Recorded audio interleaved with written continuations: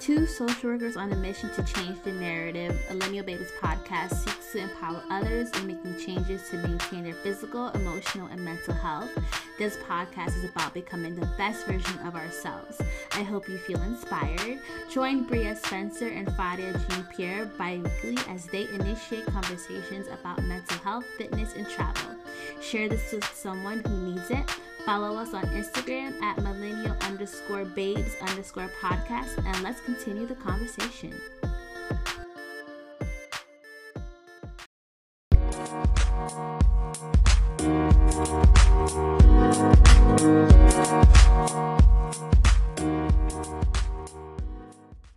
Hi, welcome to another episode of the Millennial Babes podcast. Today's topic will be about the impact of racism and its trauma on mental health. Racial trauma is real and we have had enough. Our guest, Jason Acosta, is a social worker who advocates for a systematic change and has a passion for working with youth in foster care and young men of color. Jason is also the host of this podcast, Live from the Bronx. Welcome, Jason. It is so great to have you today. I am excited. Is there anything else you want the world to know about you? No, I think you covered most of it. Just Latino brother, trying to make it, trying to do well, and make sure that we create opportunities for people of color who come from our communities. That's me. I mean, y'all summed it up, but I just wanted to add that piece because I think identity is important. Yes. And I know we met at the Millennial Social Workers Brunch, was it last year? So, and you were one of the panelists. So it was like a great event and it was amazing with the topic, the conversation we were having, and then like just connecting with other people, networking. Like it was a great event. So we thought like it would be so great to have you on this conversation, with us. Yeah, I appreciate y'all having me. Shout out to Melanated Social Workers and all the work that they're doing and creating that space where we had an opportunity to meet and connect, right? Because I think that's a big part of the work is figuring out how we could build with each other and create these spaces. Okay. Today, as we know, COVID-19 is causing like an increase in mental health disorders and depression and anxiety. According to the American Psychiatric Association, about 36% of Americans have had a serious impact on their mental health due to COVID-19. And remote therapy as Talkspace, at Bright Size, and Telehealth has seen an increase of 65%. So we definitely have been like affected by this COVID-19. It's impacting our community. And now, not only we're just impacted by this, but we're also impacted by racial trauma. With everything that's happening, how are you feeling? Today, I'm okay. I think I'm a little better. I definitely was feeling very heavy this past week, just finding myself waking up really frustrated and angry, but also feeling really passionate at the same time, like wanting to just voice how I'm feeling and supporting, Black Lives Matter and reposting, a lot of information as well, but also having conversations, with my husband who's also feeling it. And, it definitely has impacted his emotional health and checking in with my cousins, and how they're doing as well. And so it's definitely been a trying time, and through all of it, just trying to find a space to kind of like disconnect and what that looks like. So I've definitely had days where I logged out of all social media for like an hour. So I was like, I need a minute just to like reconnect. Or even yesterday, like I woke up really early and I was just like, I need to decompress. So what is that going to look like? So I got up early, worked out, went out, got my hair done. I was like, I need to do something. Came back and just watched movies and just rested. I took a nap yesterday and woke up feeling so exhausted. And I was just like, why do I feel so exhausted and have a headache? And I was like, all right, I just need to just rest for today. So that's what I've just been trying to do. And today I actually feel a lot better, a lot calmer as well. And what about you, Jason? I'm okay. I'm okay now. I think similarly to what you were just sharing, Bria, for me, last week was rough, right? Just trying to figure out what was happening and just constant reminders of traumas from the past, and just everything that our ancestors went through, and what we're continuing to go through, what the next generation will go through. But really thinking about our young people as well, and where they are, and they're on the front lines. They're out there protesting. They're out there fighting and fighting for what they believe in and our rights. So I think that there's a lot going on, and I was in a space where I was also upset just over white people. Yes, I was, right. I mean, to be quite honest. And then you have to work, and a lot of our industries, just any industry that you choose, a lot of the industries are led by white folks, right? Who don't ever really have to check their own privilege, etc. And it's just, how do you have all of this going on, show up at work, see our white leadership, right, and continue to try to focus when you have all these thoughts in your mind, and you're upset and you're frustrated and all these emotions are rising. Yeah. So I was going through all of that, and it's funny, I had delivered a keynote speech maybe like a week and a half ago now, and I didn't even know what to say. I had no idea. They were graduating high school seniors, and I just sat there to think about this, and I was asking myself, what do I say? And all I could think was Kendrick Lamar's lyrics, "We're gonna be all right." Yes. And so I started singing the song, and as I was singing the song, I started to tear up, because I didn't even fully believe that. So here I am saying to myself, I'm going to encourage students, and one, I want to validate where they are and how they feel, but two, just tell them that there is hope, and encourage them and tell them that things are going to be okay. But the reality is, at that time, I didn't even feel that. So I had to take some time to, for myself and process. And we came back to it, and I spoke a lot about what it means to dream and having the permission to dream. So that's what gave me some hope. And those things are therapeutic for me. I get a chance to talk about it and just say whatever's on my mind and let it out. So I've had a ton of conversations with folks. I've been pretty vocal about what's happening, and I am now in better spirits, and just trying to reshift and recharge and figure out how to continue to play my role in all that's happening. Oh, that is a lot. Definitely. It's like you're literally being hit from all angles. And it's just like, oh my gosh, and it's like a shock to your body and your mind. It's just like, and all these emotions. So you're all out of whack. You're like, I don't even know what to do to just grab onto hope. So when you're trying to encourage other people and be hopeful, but like how? When our whole system is all messed up right now. So I definitely, understand that feeling as well. I would have to say, for me, like, I'm like, today, I'm feeling anxious. Like, in this moment, I'm feeling anxious.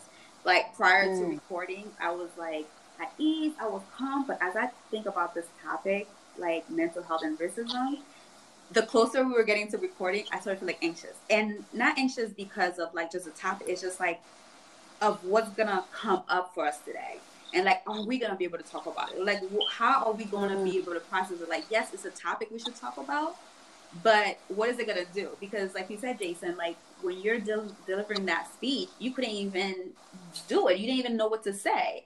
And all you can think about is Kendrick Lamar's lyrics, and just think about like hopes, and saying to them like, talking about dreams. So like just the thought of it, and just like when you're in the moment, it's like what's gonna come up for you. Because the past couple of weeks have been challenging. Like for me, like I've been trying to like figure out a way to process everything, how to talk to others about it, like just trying to understanding my own feelings about everything that's going on. I mean, we are stuck at home, barely even leave, and we have to deal with like just two things: the COVID-19, and of course like the racism that's happening. So I do agree, like it's definitely challenging, and I'm definitely doing this today, I have to say. So, and like talking about mental health, like for you, Jason, like how would you define mental health? Like what is mental health? Because I know like for a lot of people, with everything that's happening, I think like mental health is becoming more out in the open, where it was a stigma. It's a stigma to get help. It's a stigma to go to therapists, to work on your problems. It's like, what is that? Especially for male also too. So it's like, in looking at this, the event that's happening is definitely bringing awareness to mental health. It's probably making people think about like, maybe I should check in, maybe I should like, you know, go see a therapist. So like, what do you think is like, you know, how would you define mental health? Like, what do you think is going on? I think that's interesting, right? Because we can always look at a dictionary definition and see what mental health is, but that never paints a full picture. And when I think about mental health, I also just think about like psychologically what's happening and all of the different things that we're seeing and experiencing, our own personal traumas alongside everything that we're seeing across the world in our cities and our neighborhoods, etc., and how all that adds up almost like as a package to collectively impact you in some way. And so when I think of mental health, I really think about just the state of being. And what that means for me is really trying to take a step back and unpack and really look at just, am I okay? Like starting with that question, am I okay? Right? And what does it mean for me to be okay? What that means is getting up out of bed, going through my routine, having motivation to do exercise, read a book, do some work, something. If I am not able to go through some of these things, I know something is up. And in real time, I may not be able to call out what those things are because I am going through the motions, right? I'm trying to figure this out. And so the minute that I know, like, why don't I feel like getting out of bed today? Something is up, right? And that's your mental health, right? Exactly. When you think about this, like something is up. And I'm fortunate to be able to really think deeply about who I am and how I'm feeling and interrogate my own thoughts. But I don't think that's the case for a lot of people. And so what happens is you channel that energy differently and you channel all of those emotions differently. And if you're not able to take a step back to really think about where your mental state is, that can come out in different forms and in different ways, right? We channel all those things so differently. So I think having somebody to at least speak to, whether that's your therapist, a friend, whoever it is, like that's always super helpful for me. Trying to write sometimes, right? Writing is therapeutic. Taking a second to really write down my thoughts and see where I'm at. Listening to music, exercising, going for runs. I go for runs, then after my run, sometimes I sit out by the water. And really just think about where am I, regather my thoughts, recharge, get my mental health right, and keep moving, but also acknowledging that I'm not okay. You know, I think that's okay too. There's so much pressure on us to feel like we have to change the world sometimes, specifically with social workers, right? And that's not always that's not always the reality. So for me, we feel like we have a cape.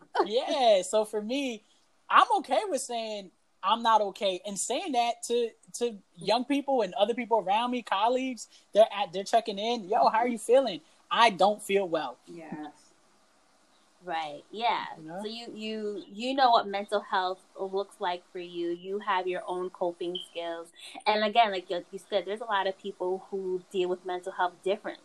Like I know for some what they used to just try and recenter themselves is I'm gonna just, you know, lay in bed all day and I'm gonna just look at random movies to help me just keep my mind off of things or play video games or go out for a walk. So it really does come down to, like you said, acknowledging that you're not okay first. And then what are you going to do next to feel okay? And what are those positive outlets going to look like? Because everyone is different. And I definitely want to go, like, really emphasize on this. And I want to go back to it. Like, I want to acknowledge, like, all of our feelings, like, they're valid. Like, they're valid feelings that it's okay to feel the way you're feeling. It's a normal thing to say, like, I'm not okay, because a lot of people, you know, they feel like they have to be strong. Like, I have to get through this. Like, we have to get up and we have to go. And when you're not being aware of what's going on with yourself and your state of mind, like, your day to day is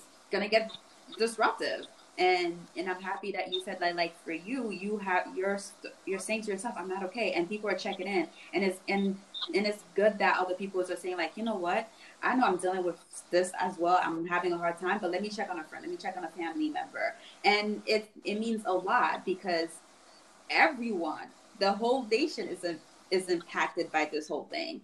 And it's bringing a lot of different emotions for us, in sense of, like, We can feel like hopeless. We can feel like we're helpless, and confusion, just a lot of emotion that not a lot of us are probably don't know how to deal with in this time. And just watching like just the news and just what's going on, just to see like little kids that are out protesting, like Yeah. how are they doing? Are they even okay? Like that's hard for me to see.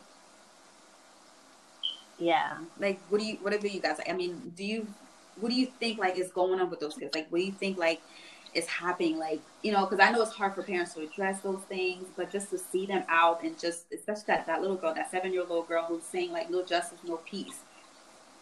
That's impacting the world to see that. Like how is her mental health? You know, like everyone is affected by this in some way.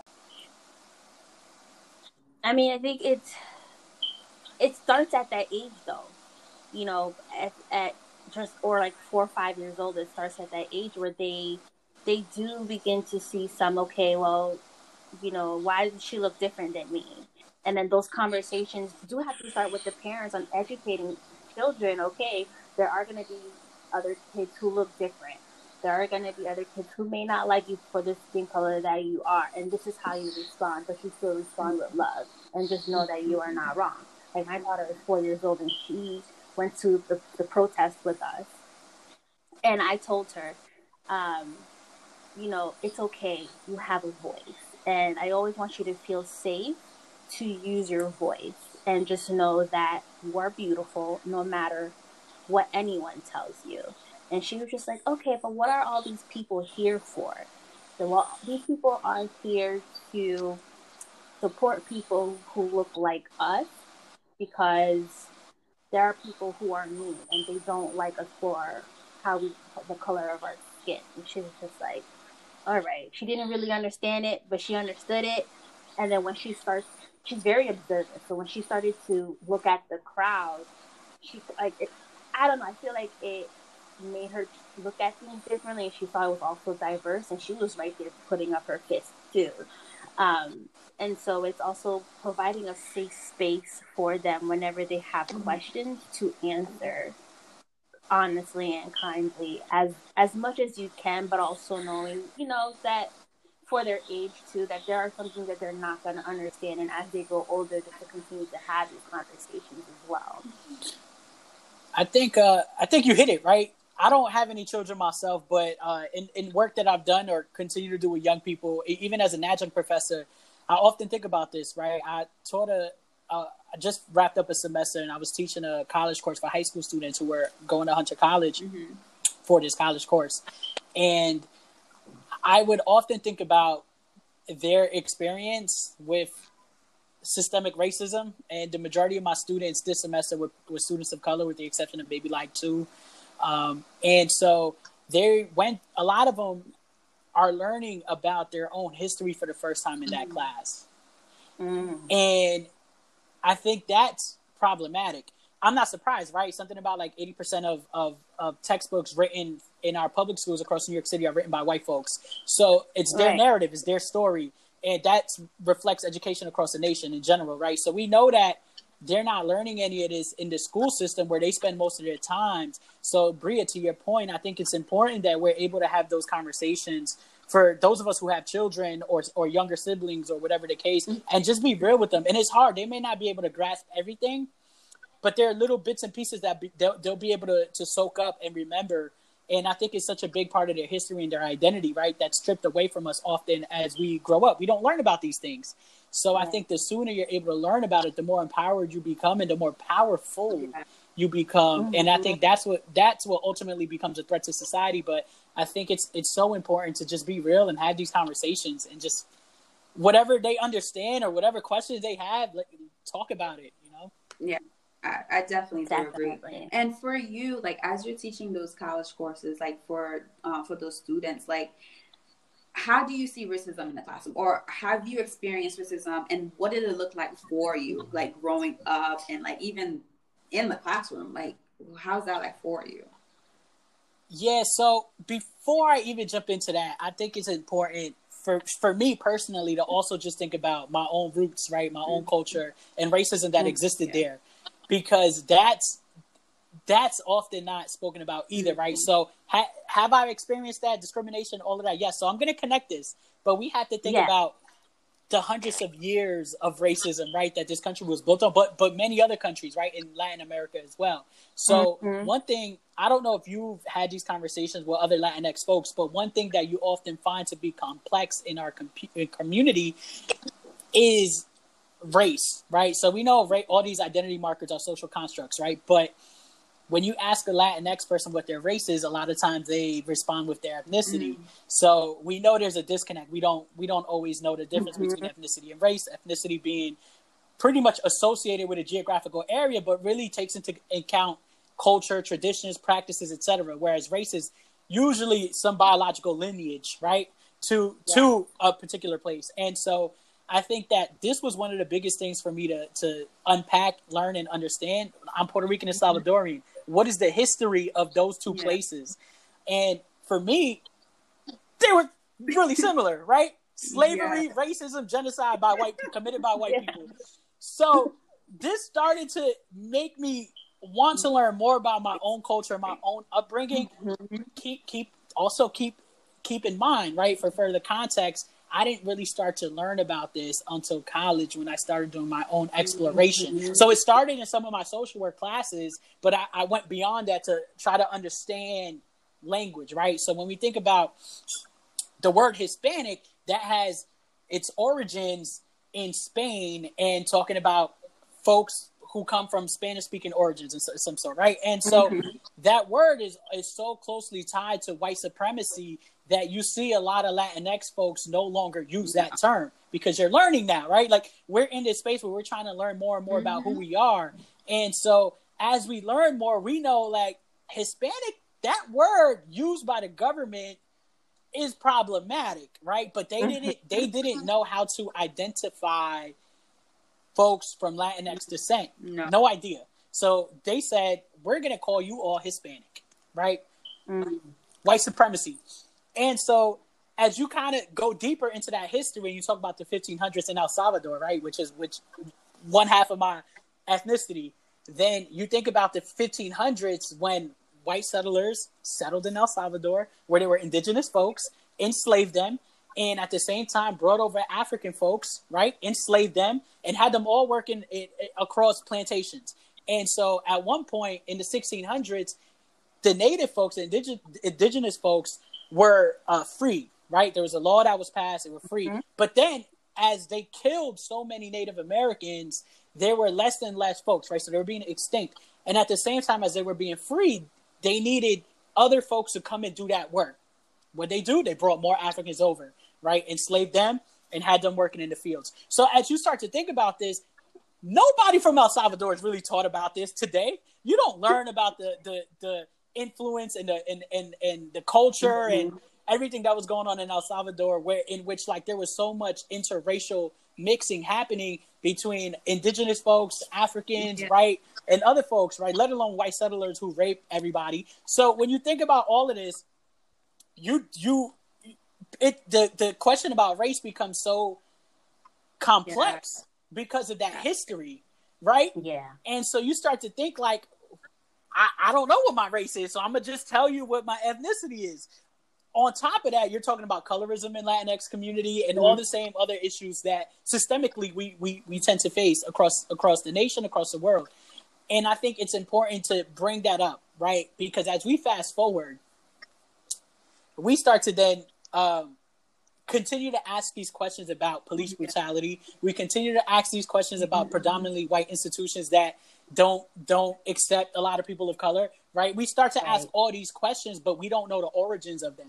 And so when you think back to the 1500s, in which many of our ancestors were enslaved, right? And then you fast forward to today and you're seeing Black folks and Latinx folks, mainly right now, right? We don't want to take away from what's happening. So Black folks being killed, right, by people that are supposed to be protecting us. So I think it's important to think about that. That's all trauma.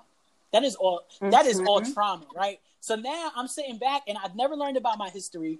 I go and do some research, and as I'm doing this research, I find out that my ancestors were essentially enslaved, right? And all it does is makes me angry as I learn more about what white people have done. And then we fast forward, and I'm still fighting against systemic racism, right? So I'm like, what the hell is going on? All it has done was kind of disguise itself.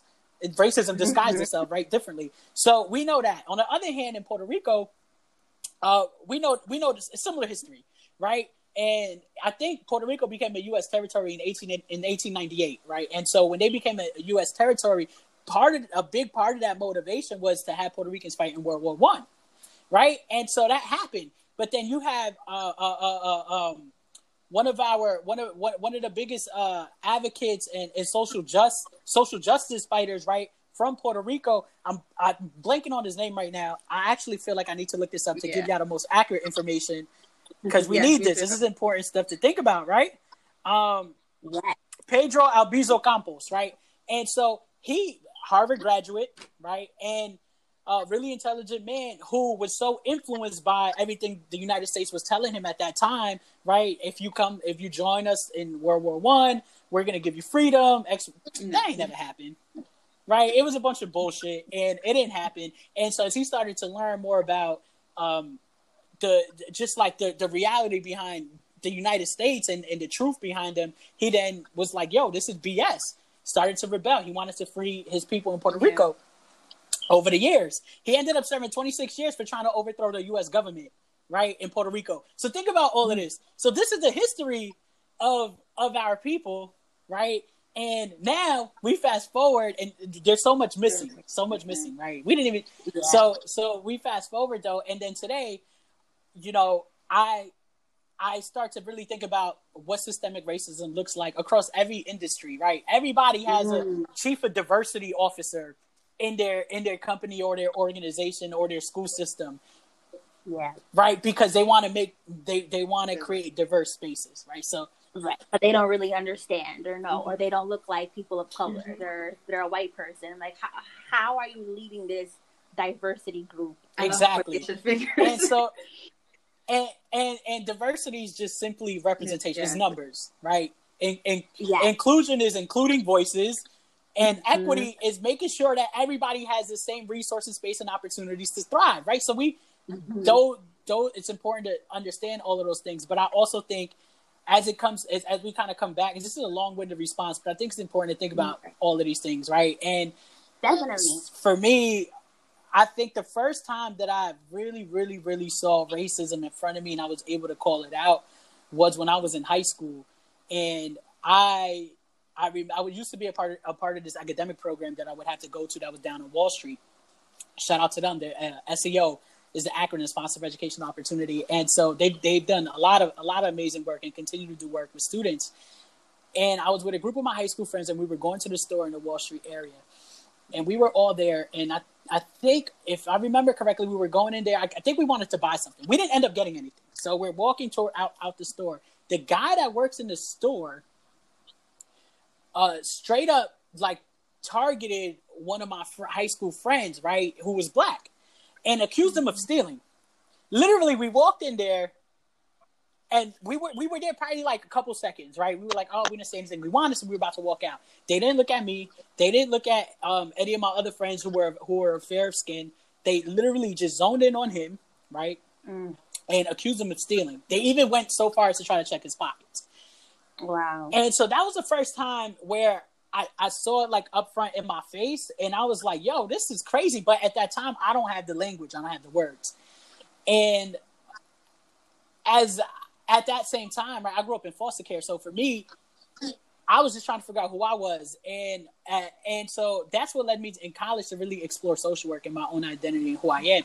But from that moment, it kind of stuck to me, right? And then growing up in the South Bronx, police officers always treated you negatively, right? I rarely came across positive folks. So I always had so many questions. My questions were always like, why do police treat us this way? I experienced police brutality when I was 16 years old. They didn't care about the academic progress, the honor society that I was in, the Skidmore College, pre-college program I was going to go to that following some. They just beat my ass. They saw me as anybody else in the street, right? And assumed that like I was up to no good. There are no questions asked. They didn't care about that, right? So again, you talk about racism and discrimination. Like this is just all you do is see this growing up. You just don't know. At least in my community, you just don't have the words for it.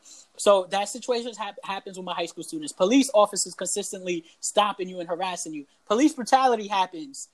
I have metal detectors in my school. I'm being checked every day as I walk into the school building by police officers and security guards that are treating me like I'm in jail. Gates are on my windows. My peers aren't graduating, right? So I had all these questions. And I'm like, what the hell is going on? And why are people treating me this way? Why is it that the media is always saying something negative about me and like people that look like me or come from the South Bronx? There's never nothing positive highlighted. So I had all these questions. And what I essentially came to find out was that all of the systemic inequities that we experience and this institutional racism is intentionally created to keep people from moving forward, people of color from moving forward, right? And the darker skin you are, the darker your skin is, the more and more marginalized you become because of the way our nation and the world was created in terms of white privilege, right? So I might have more privilege than you just off the bat because I'm a fairer skin.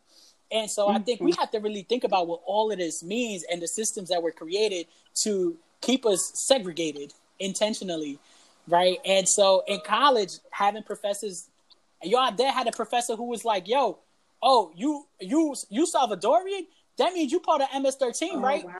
Trying to make a joke out of this. Wow. But you got to think about this. All the students in the class are white. I went to a predominantly white institution. I'm the only person of any color sitting in that particular class. And this white professor makes this joke freshman year. And it's kind of like, yo, you just aren't safe anywhere, right? It's just kind of like wherever I go, I'm going to be reminded, either because I come from where I come from, I look the way I look, whatever the case is, I'm going to consistently be reminded of the fact that I am a Latino brother, right? And it doesn't matter where I go, people are going to have their thoughts. And what does that mean? So all of this kind of now leads me, and has for the past few years, to just saying like, fuck racism. Like we're gonna break this down. And I may never see that in my lifetime, but I could plant seeds. Yeah. So the next generation, right? Bria, to your point, you're planting seeds, right? For your little ones. It's everywhere, because it's not just you. African American, like everyone is going through it. Everyone is feeling it, because it's like being, for me, like working to New York in the school and seeing security system, I'm not used to that in Connecticut. I don't see that. So for me, that was different. And like you said, like just being, for someone to look at you and say like, hey, are you part of this group? Are you, part of this? And like, it's gotta be hard on all the kids. I mean, it's hard if it's hard on you, but like for having little ones like you that are going through that, I can imagine how they're feeling. Yeah. And it's how you show up in the world. Like they just see you like, okay, you look like this is your skin color, we're going to put you in this category. And, just to even tie back to what you said, Jason, like, okay, like you're fair skinned and they automatically put you back into this bubble of who you should be. But then it also goes back into like, colorism, and so you're black, but you're really light skinned. So you can pass, like, you're like a white, and you're articulate. Okay, you're not really black. But no, I am 100% black. And on top of that, I'm Haitian. So do you know my history? We were the first country to gain our independence, and we fought for that. So, and then just even thinking, within our country, that colorism is also something that's huge. If you're fair skin, lighter skin, you're rich, and if you're darker skin, you're poor as well. So everything interconnects. I'm also very, very happy to see that even the Haitian community just supporting the Black community right now and just coming and gathering together. Like, if we can do it, you guys can do it too, as well. And going even back to like planting the seeds, I was talking to my husband the other day, and I was like, she might just be the next generation to tear shit I mean, have you seen these little kids out there protesting? Like, I'm just like, wow. Like, for me, like, I'm just like, I'll be nervous to bring my own kids, but I'm like, they're out there. We're doing it for them. They're the reason why we keep fighting. There's the reason why we keep doing what we're doing, because they're the next generation. We're gonna need them, and they need us to keep fighting. They need us to like just be able to get through this, because it's not easy at all. It's not. It definitely isn't. Yeah, and I've had my own share of like, you know, racism as well. Like I could even think back to middle school. Like I was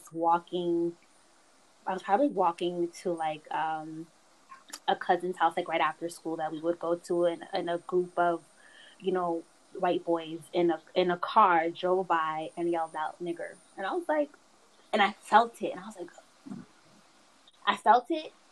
and I was hurt, but I kind of still didn't really understand at that age. And then, you know, going to high school, and then feeling like, you know, having your guidance counselor saying to you, you shouldn't apply to that Ivy League school. You won't get in. Do you think? Why? Why wouldn't I get in? And it's like we have to continue to push through those obstacles. And some kids don't have that. They hear that and it really breaks and tears them down. They don't have those tools to just be really like, no, I'm going to prove you wrong. And so how do you instill those, if someone tells you no, you keep going. And I also think it's really important for the teachers too, to just rally behind their students, white or black or, you know, Latino. So it's, I don't know, I feel like we just need to break shit down, keep on screaming, you know. Yeah, yo, it's so interesting. You were just talking about this experience of white boys driving by in a car, right? And shouting out the N-word. I had the same situation happen. So it was a group of us on our college campus in the summer. We had stayed up there for the summer working, and it was a group of us, right? There's Latino brothers that look like me, and my friends who identified as black. We were together talking in front of housing, the housing complex that we were staying at. And we were all talking there, just kind of hanging out, talking on college things that you see on a college campus all the time. And there was a group of white boys that did the same thing. They drove by, yelled out the N-word at all of us. It didn't matter that I looked the way I do at the time. All my friends were of darkest. And in their minds at that time, we were all one and the same. Whatever was going on in their head, they were like, "This is who y'all are. Y'all are all inferior, right?" And and they kept going. Here's where they fucked up, right? So here's the thing, right? So we started to go across campus to go. There was a gas station. We were going to the store. It has a gas station. As we're going to the store, the same car that drove by with that group of people are sitting right in the damn parking lot. So we go across the street, and we see them sitting there, and my boy approaches the car immediately, and he's like, "Yo, what you say?" And literally just pressing him, like, off the dudes were so scared. They, like, frightened, afraid, scared. As my boy approached the car, he said, "What you say?" And he was about to hit. I grabbed him. Here's the problem with racism right here, right? And all these challenges, right? Because you have white boys and white folks who can say whatever the hell they want to say, especially on college campuses. But if people of color react, they're the ones who receive the we forget about the words that were used and what was happening. The people of color who reacted are now going to get expelled, kicked out of campus, or face some sort of consequence. About those folks, this is what you call white privilege, right? Walk away like nothing happened. And so I grabbed my boy because I knew that. And I grabbed him because I didn't want any of us to get kicked off campus. I didn't want, although those dudes deserved it, like, had it been any other setting, I probably would have let it rock, to be honest. But I thought so much about how hard we have to fight just to make it to college, right? Given all the things that are up against us. And I grabbed him and I tried to, like, remind him of that. He's not, he ain't wrong at all. He should have hit him, right? Like, I probably would have, this is not a good thing, but I probably would have encouraged it if we were whatever at that time. And so, again, the fact that I have to tell my friends who are so hurt by this to let it go, right, is crazy. I somebody who was also upset, angry at what just had happened, have to go stop my friend, and those white boys get to keep going and do it to another group of folks with no consequences ever. And I think that's why everybody's at the point right now they're saying enough is enough, because it's like we all have to hold back, like, because you know what's gonna happen and you don't want to deal with that. You don't want to you don't want to deal with the consequences. You want to deal with it, even if it's right, if it's wrong, because you know that if I react this way as a Black person or of someone of color, this is the result of what's going to happen. It's a possibility of losing your life. Like, that shouldn't have to be not going to jail. I can lose my life today. Losing your life. Because someone just wants to be racist. Mm-hmm. And what breaks my heart is hearing little kids saying, like, are they going to do this to me? Are they going to kill me? Are they, like, they're seeing these images and they're so young, and this is the image that's what they have to worry about. That they should be outside playing, they should be learning, but they're worrying about, like, is this gonna happen to me? Like today earlier on Instagram I saw a video of this little girl saying, like, stop killing us. She's not even 7 years old. And then I have like two of my cousins who's really struggling with this because they live in a predominantly white neighborhood, and they're always getting picked on, and my little cousin's struggling with that, and then for you and for me, I'm just like, I don't know, you don't know what to do. It's like you want to help them, you want to protect them from it, but it's like, but how? Like, it's all over our face, it's all around us. And I think that's why everyone is coming together saying, like, yo, this is too much, like, enough is enough. And for you to stand up, being there for your friend and not being able to, like, saying this is wrong to this person, because like, if he reacts this way in a negative way, he's about to get kicked out of college. Like, no one shouldn't have to feel that way. No one shouldn't have to go through that. Like, you shouldn't have to wake up, and a parent shouldn't have to worry about their kids leave, are you coming back once you walk out this door? Like, those are they stress that we shouldn't have to carry on and on our hearts and have to worry about. It's very challenging. Very challenging. So Jason, in talking about all that and racism, how it affects you and Bria, like how your experience has impacted you as well, it's like, what should we expect in our community now in terms of mental health? Like, what is that going to look like? How is everyone going to be impacted by it now? Like, how is our community going to be infected by this? Because this is, like, changing rapidly for everyone. Especially men, too. Mm-hmm. Yes. I think you're seeing it. If I'm being honest, like, you're seeing it, right? And it was only a matter of time. And some people ask the question, like, or make the statement that they're surprised this didn't happen earlier, right? Everything that we're seeing, and it's tough, right? But we have to understand. And I think the important thing to keep in mind here is that this ain't it right now. It's not just about people of color. It's really about focusing on how we support our Black folks, our Black brothers and sisters, right? Because this is who's impacted by it. And so I know a lot of times we kind of interchangeably use the words people of color and Black folks. And no. Let's not get it twisted. Right now we are focusing on how we can be allies to Black folks, but also support them and fight with them as they've always done for everybody else, right? And I think I come back to what I was talking about with the roots of our at least my Latin history, right? Because that part is always erased from Latin culture, and so, but Latin culture is so heavily influenced by Africa when you think about music, instruments, etc.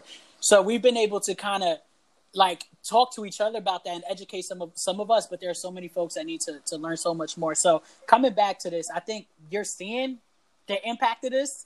I think people are dealing with it in different ways. I think that I don't know what's to say the right way to deal with it or the wrong way. I just think for me, I think playing my role means to continue to do what I'm doing and being outspoken and informing people, raising awareness, teaching folks, educating folks, and being there to talk to folks and listen and be as supportive as I could be. I think, like I said, unfortunately, in this case, I am going to say people of color, they've been traumatized by all the institutional racism over the years, right? And so how have we dealt with it then? And I think that continues to happen, but I think right now is important to just for me to be there for whoever needs to talk. I think men of color, and particularly Black men as well. They need to be reminded that the same thing you said, Bria, right? Like, you're beautiful, your skin is beautiful, you matter, your dreams matter. And I think we have to, it's unfortunate that we have to continue to say those things because we live in a society that continuously reminds us otherwise. But I think we have to continue to remind people that, yo, you matter. And I think that's one of the biggest things if we're talking about healing that we can do is constantly reinforce that notion that, you're beautiful, you matter, your hair is beautiful, right? Your people are beautiful, your culture is beautiful, and celebrate that.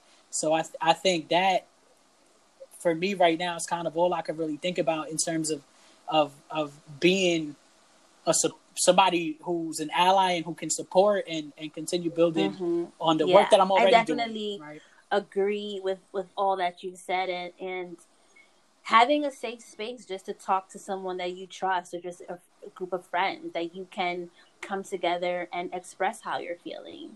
Now I'm seeing that there are a lot more free resources, for mental health and trying to speak to a therapist. So, definitely advocating to reach out and to have those resources for yourself. And if that's something that one isn't fully comfortable doing, just again, thinking about, okay, how am I feeling today? I'm not okay. I'm feeling angry. I'm feeling frustrated. All right.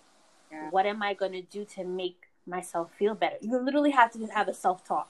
And if that self-talk looks like 5 to 10 minutes, just sitting somewhere quiet, that's okay as well. It's really important right now to just breathe life back into yourself, breathe life back into, our Black brothers and sisters as well.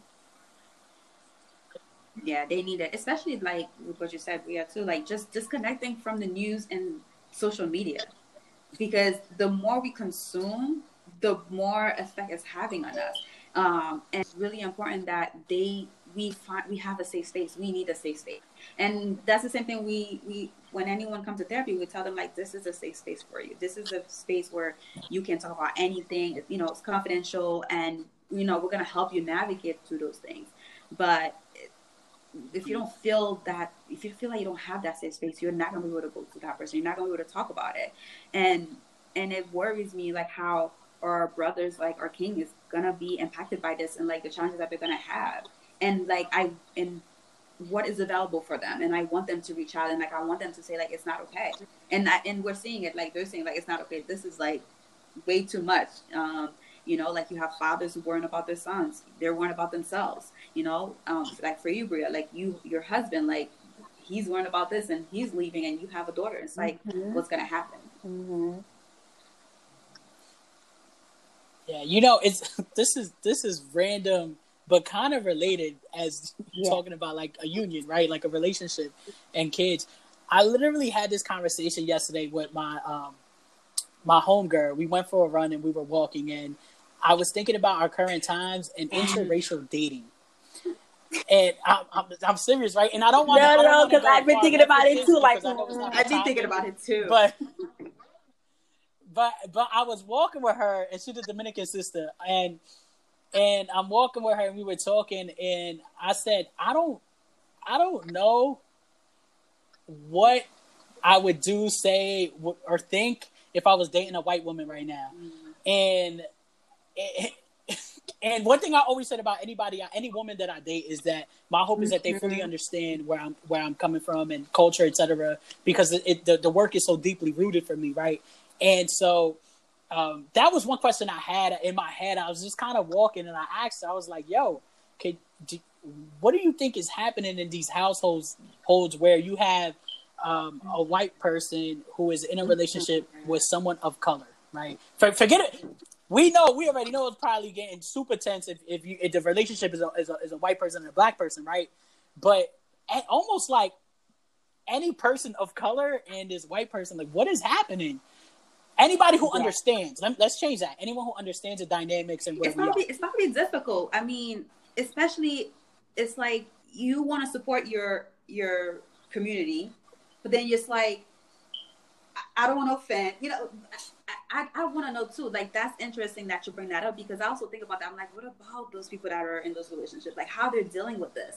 Like, how do they feel about this? And, you know, I do see couples who, you know, who are in those relationships and they're doing very well and they support each other and they love each other.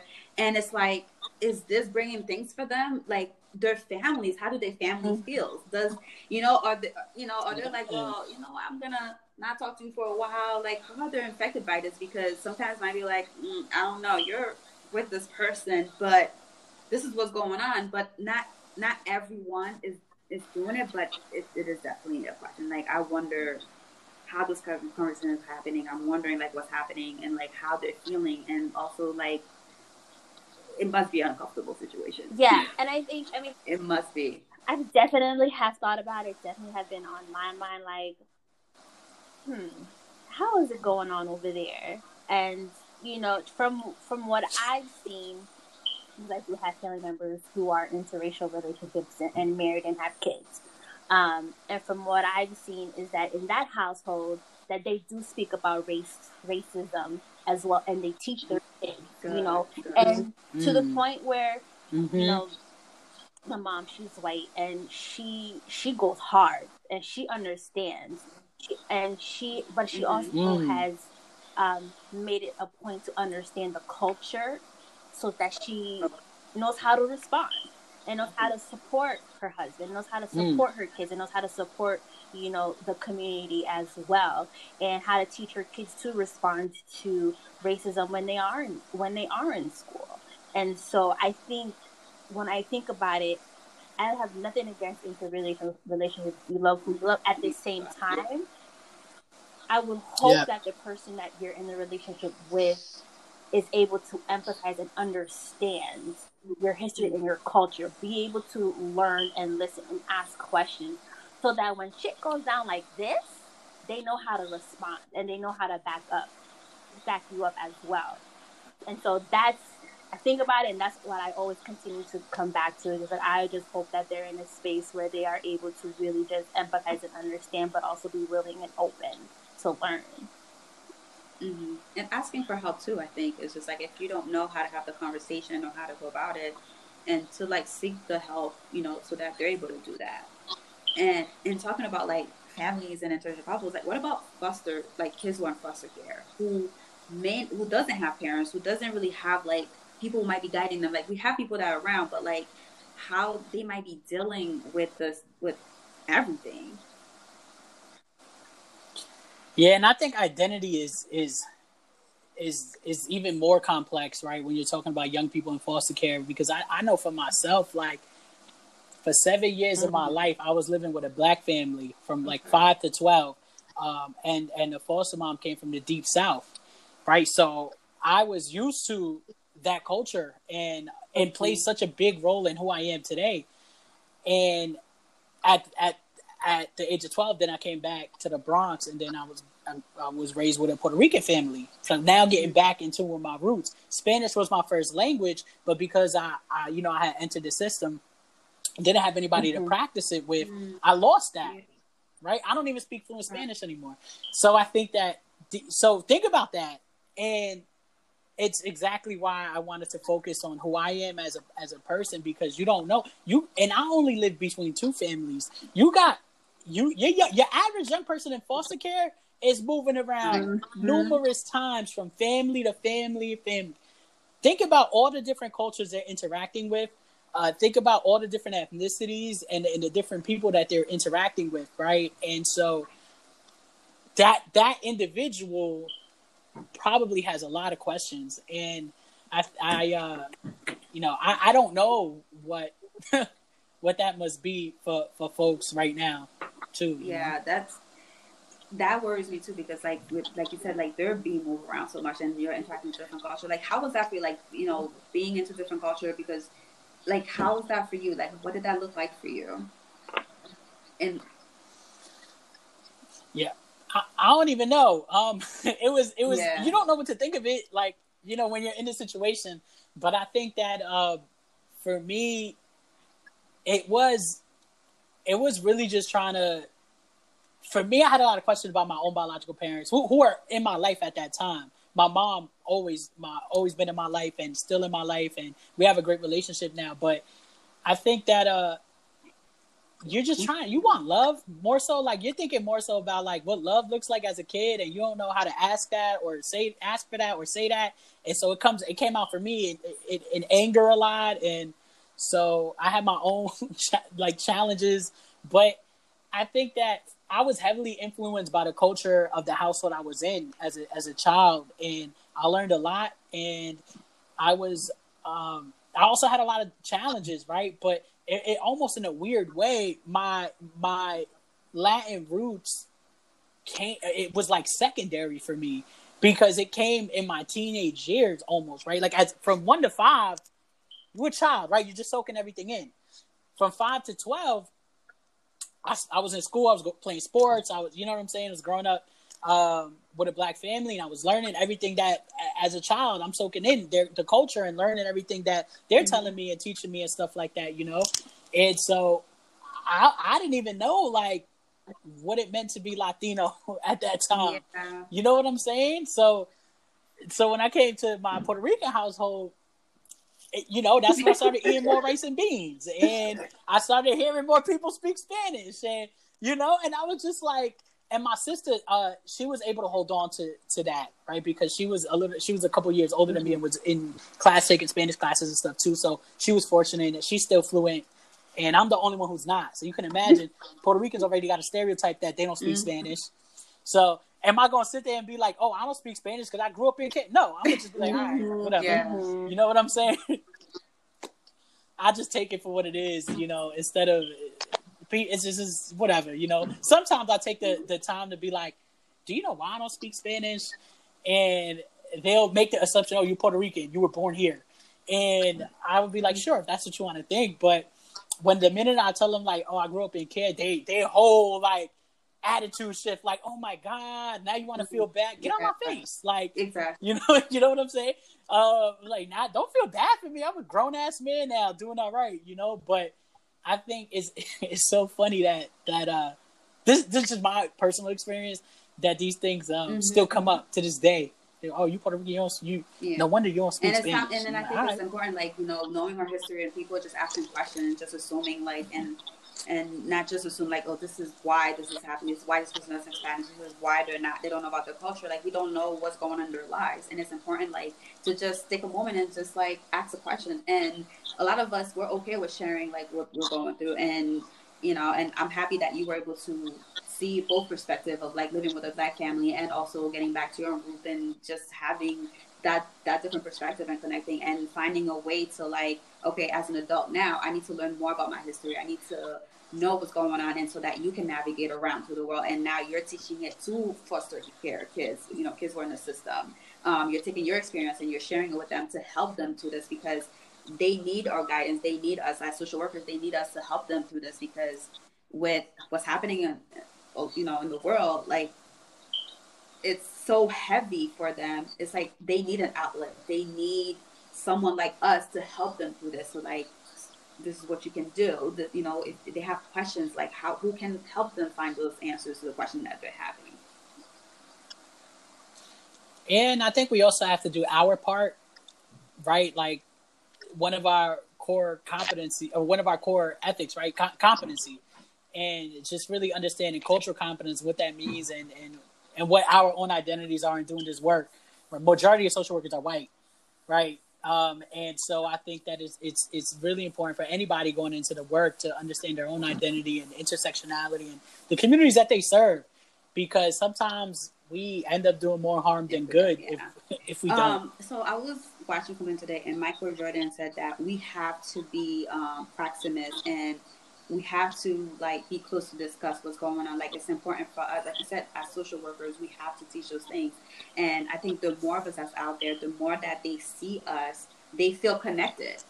Even with me, I'm doing therapy, and I have, like, people of color, and they feel connected, because they're like, well, the people I was talking to, the therapist I was having, I didn't feel connected. They didn't get it. And when they have someone like us that can relate, and they're able to talk about it and provide that safe space for them, they can just let it all out. you know, and we do need to do more. We need to like be more out there. We need to bring more awareness. And I think like with everything that's happening, I'm noticing like a lot of people are, like you said, Bria, like they're sharing resources, especially people of color that have private practice or any type of resources that can be used for us right now. We're like finding out about all of them. Like people are sharing those information for anyone who wants to get help, for anyone who wants those resources. Mm-hmm. And as social workers in the field, like for you, John, like Jason, like how can we continue to guide, you know, young men or just men in general, especially the kids are in foster care, but like how can we continue to guide them and so that they don't inherit the secondary trauma as adults, because this is definitely going to be a continuation for them. I think the biggest thing I always come back to is education, and I don't mean it so much in like K through 12. I mean that's a big part of it, but just being able to read books, learn more about who you are, and I think my one of the biggest things that I try to take on in terms of a role in this work is helping people to understand the institutional racism that exists and being prepared to deal with it and figure out how to navigate in a society and a system that doesn't care much for people of color, right? And so I think for me, when I think of young men, or I think of men or young people in general, that's the one thing I want to bring to like awareness for them is let's understand how dope we are as a people. Let's understand the history of our cultures in this country, and let's also figure out how we can navigate through it to still be able to achieve our goals and our dreams and etc. And that for me is the biggest thing, whether it's through teaching, whether it's through training. Like I'm a social worker, but I do macro level work, right? Like I do a lot of work around right now male educators of color who are coming into the Department of Education. So a lot of my work, when we create programming, when we create any type of session, when I'm facilitating at a conference, I'm always thinking about the systemic trauma that educational systems have created for Black and brown folks, and thinking about how we can create spaces of healing for them. Because like I said, people might not blatantly say that a system is racist, but you feel the impact of it, and you might have a lot of questions about it because you don't have the language. So I want to arm people with that language that they can use to defend themselves, but also understand the context of the environment that they're in. And with everything that you said, I know that you have a workshop, right? And so tell us a little bit more about that workshop that you have. And how you're empowering like young people through that workshop. So I do everything for me is interconnected in some way, right? And so I offer several different workshops, and a lot of times when I facilitate somewhere, they're all really around. It all kind of comes back to me for just like systemic trauma and oppression and stuff. But try to think about how we could do it through hip hop and through other means of healing. And so the definition of healing that I often think about is one that's psychological. It's not my own definition. I think it comes from San Diego State University, but psychological healing wounds heal only through the soothing, transformative, and liberating power of successful attachments to other human beings, right? So think about this for a second.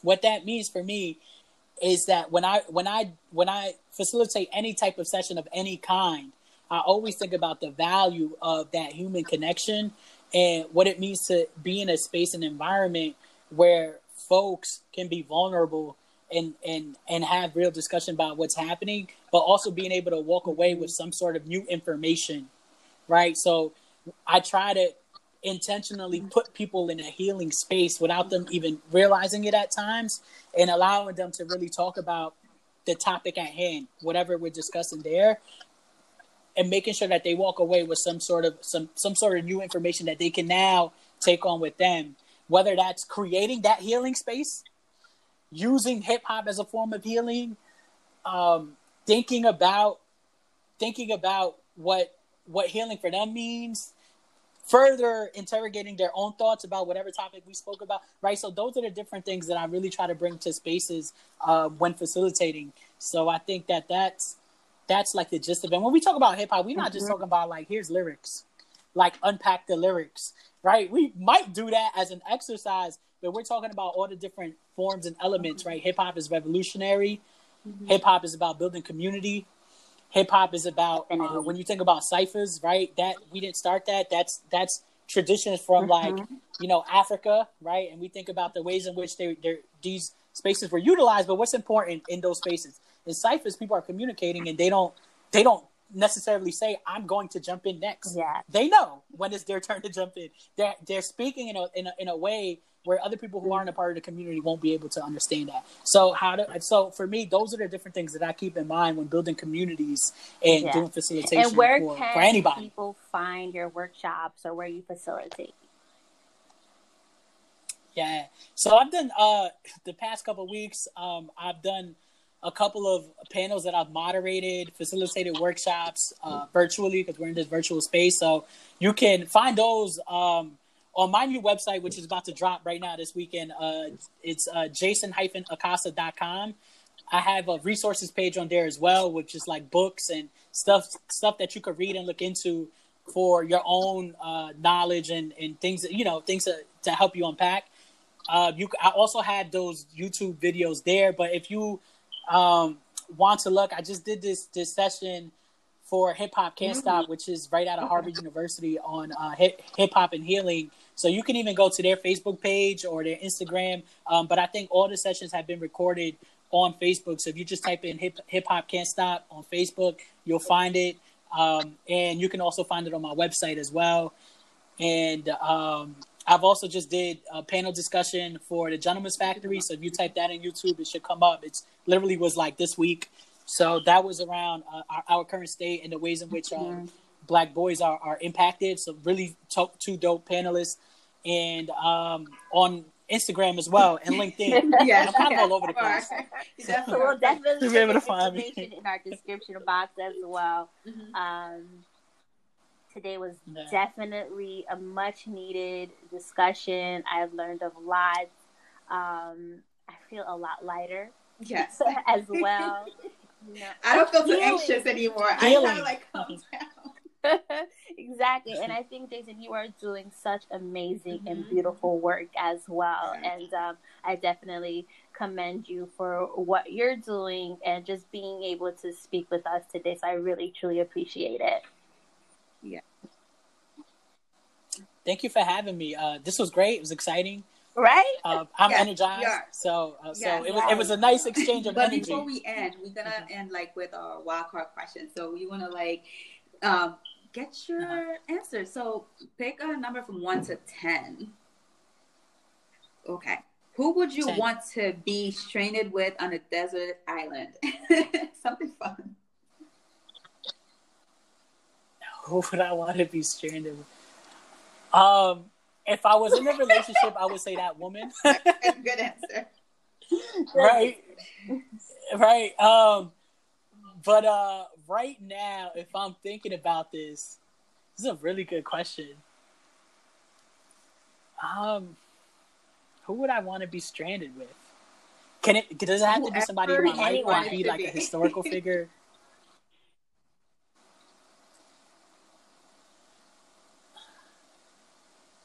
I think I would stranded in an island, man. For the rest of my life? Yo,